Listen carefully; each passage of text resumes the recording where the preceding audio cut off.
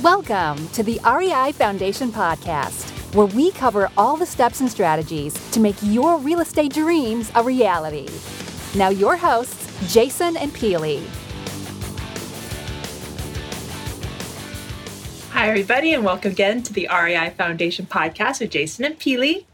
This is Multifamily Mondays, and today we are in Hawaii. And what did we just do, Jason?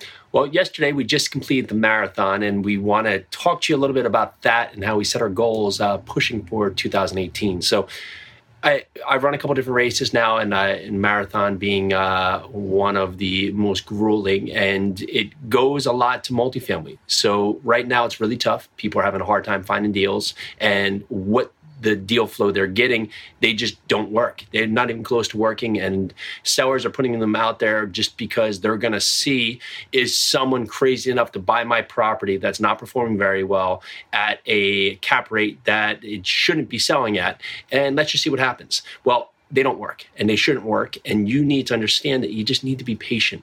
Keep analyzing deals, keep going through the deals, keep doing the work.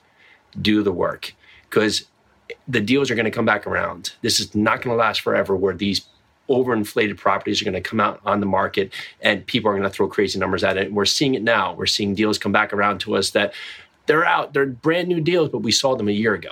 People haven't taken the price down. They're thinking, oh, well, maybe we can get the price now. And this ties back to a marathon. You have to get out there. You have to have your pace. You have to have your pace, but you also have to have your goal. And if you set out and you just set out of the gates and just go crazy, you're probably not going to make it. You're going to have cramps. You're going to have all kinds of other problems that are going to come up throughout the race. But for multifamily, you're buying these properties for generational wealth.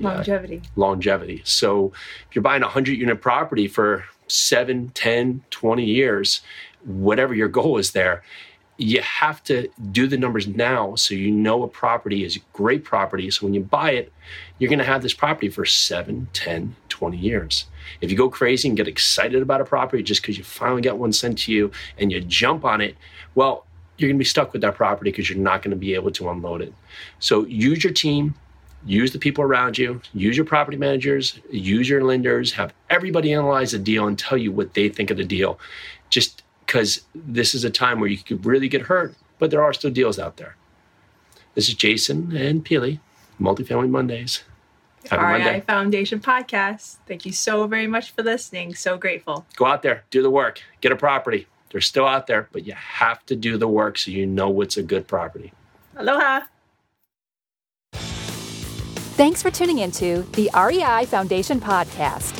Check back next time for more awesome tips and strategies to launch your new you in real estate.